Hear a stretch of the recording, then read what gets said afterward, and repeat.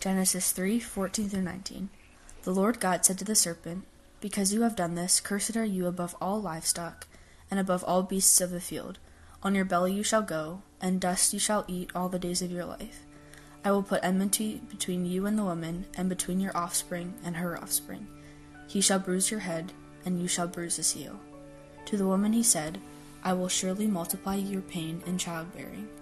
In pain you shall bring forth children. Your desire shall be contrary to your husband, but he shall rule over you." And to Adam he said, "Because you have listened to the voice of your wife, and have eaten of the tree of which I commanded you, you shall not eat of it. Cursed is the ground because of you. In pain you shall eat of it all the days of your life.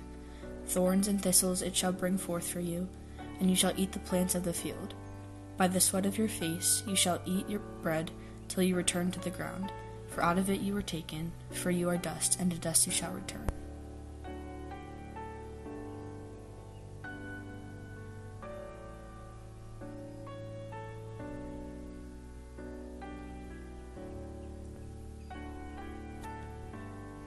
Galatians 3:13.